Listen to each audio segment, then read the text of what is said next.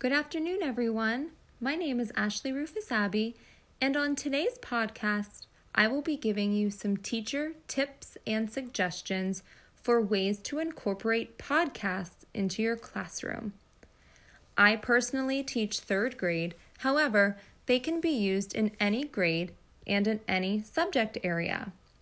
If you are unfamiliar with podcasts, now is a great time to learn. Podcasts are versatile and can be used in so many ways in the classroom setting. Podcasts are an engaging and fun way to get information out to students and families, especially now in these uncertain times.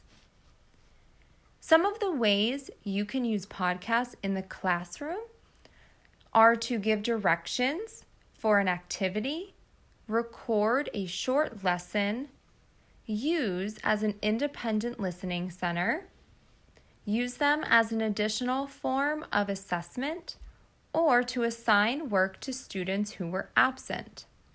Another way podcasts can be used is to deliver information to parents and families.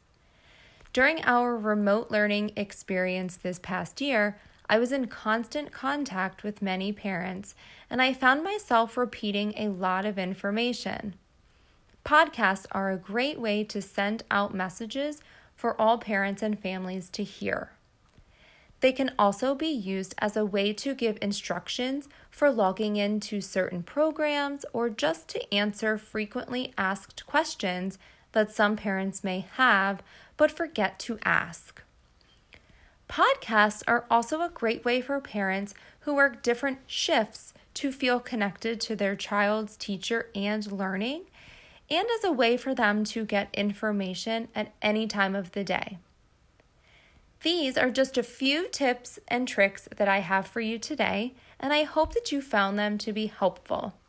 Come back tomorrow to explore more ways to use podcasts in the classroom. Thanks for tuning in.